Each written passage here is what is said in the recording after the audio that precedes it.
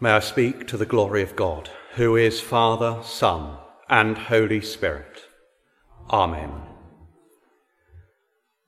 I don't know about you, but sometimes I get a little hungry. Often it might be because my routine has gone wrong in one way or another.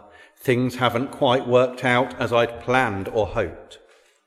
There's too many things going on, all different. I mean to eat, I plan to eat, I know I need to eat. And then I don't get round to it. Maybe I'm too focused on other things going on. Maybe I really do forget. Maybe it's a combination of both. But then I get to that stage when I'm absolutely starving, as if I could eat a horse, or maybe my body weight in chocolate. And what do I do when I get to that stage? In all honesty, I respond a bit like Jezebel or Elijah in the first reading. I sulk. Okay, maybe not quite like Elijah, because I don't say, okay, I'm so hungry, I just want to die rather than anything else to God. But I do sulk, and I then refuse to do the exact thing that I should do. I should eat, and I refuse. I decide in a strop that I'll just wait and do nothing at all. You can guess how that turns out. Eventually, I might get beyond that stage, and either I might see how much chocolate I can eat in one sitting, or maybe I might just eat really quickly or just carry on moaning. Maybe I'm unusual, maybe I'm slightly over the top in some things that I do or don't do. I suspect Natalie can answer that better than I can. But then food, eating, is important to all of us. And if we're hungry, we don't quite function in the way that we might do if we weren't hungry. I say this, of course, after a period of annual leave when, in all honesty, I probably ate a little bit more than I should have done. We need food. We can't deny that. One thing we all know, though, is that feeling of being full does not last. We feel full after eating. Time goes by, we are hungry again. In some cases, this changes over the space of a few minutes or less. I'm full up is followed so quickly, sometimes by some people at least, by what's for pudding? But you were full up. Oh, but I'm hungry again now. Elijah was fed by God in the first reading, given strength for the journey. This food from God, rather than food from Alliance or Waitrose, fed and nourished him for 40 days and 40 nights on that journey to Horeb, the Mount of God. Food is good. Food sustains us, but only for so long. And our attention moves towards our next meal, our next fix, for want of a better word. I've had breakfast. When's 11's?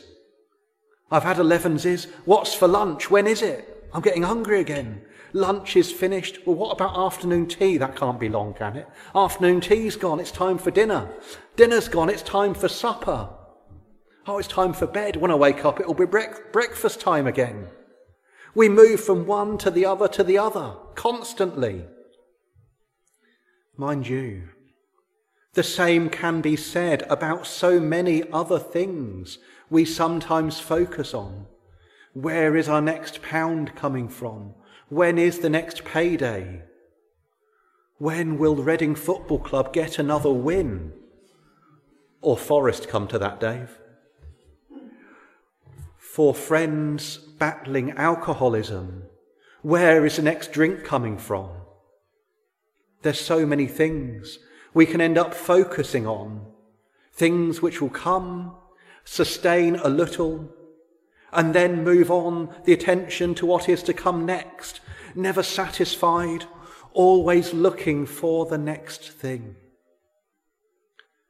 Today's gospel reminds us of that. The gospel is part of the 6th chapter of St. John's Gospel, something which is being read around now in all the different weeks. We've had it disturbed slightly by some saints' days, but in each part of John 6, we are hearing about Jesus as the bread of life.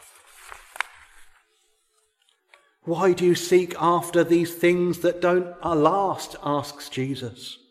Why do you spend all your time searching all over the place for these other things? Asks Jesus. Why do you search for everything apart from me? Asks Jesus. And it's true if you think about it. All around the world, people are searching for meaning, searching for certainty, searching for things spiritual. And then they try all kinds of different things to get a sense of meaning and belonging. Trying everything apart from looking to Jesus. Looking for quick fixes, but nothing seems to work. Moving from one fix to another fix, from one McDonald's Happy Meal to another McDonald's Happy Meal, if you like. Caught up in the immediate, caught up in the hope that something, anything might make things make sense, that anything might make a difference. But in all these quick fixes, nothing does. In the gospel reading, Jesus is calling on us to break that cycle, calling us to step back from searching for those quick fixes and unnutritious snacks, instead coming to be fed by him, coming to him.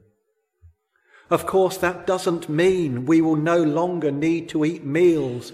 Of course we will. We cannot take the reading just at that level.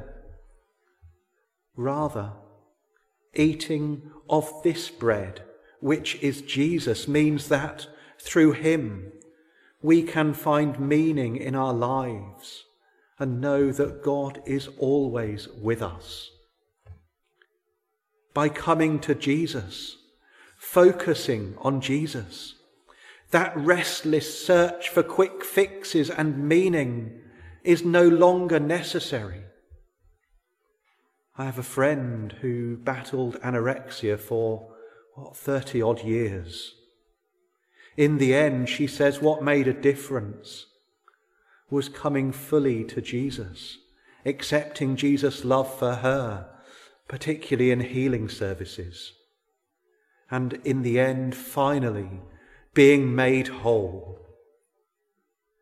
May we seek not one fix after another, nor one meal after another, but Jesus, he who can give us what nothing else can, he who can bring meaning to everything in our lives, he who can bring eternal life with him. Because in the end, surely that is what we want, to be with God forever. Jesus reaches out to us, to each and every one of us. May we respond, reaching out to receive him, reaching out to accept him, reaching out to be fed by him, not just in the Eucharist, but with every part of our being, every part of our life. In the name of the Father, and of the Son, and of the Holy Spirit. Amen.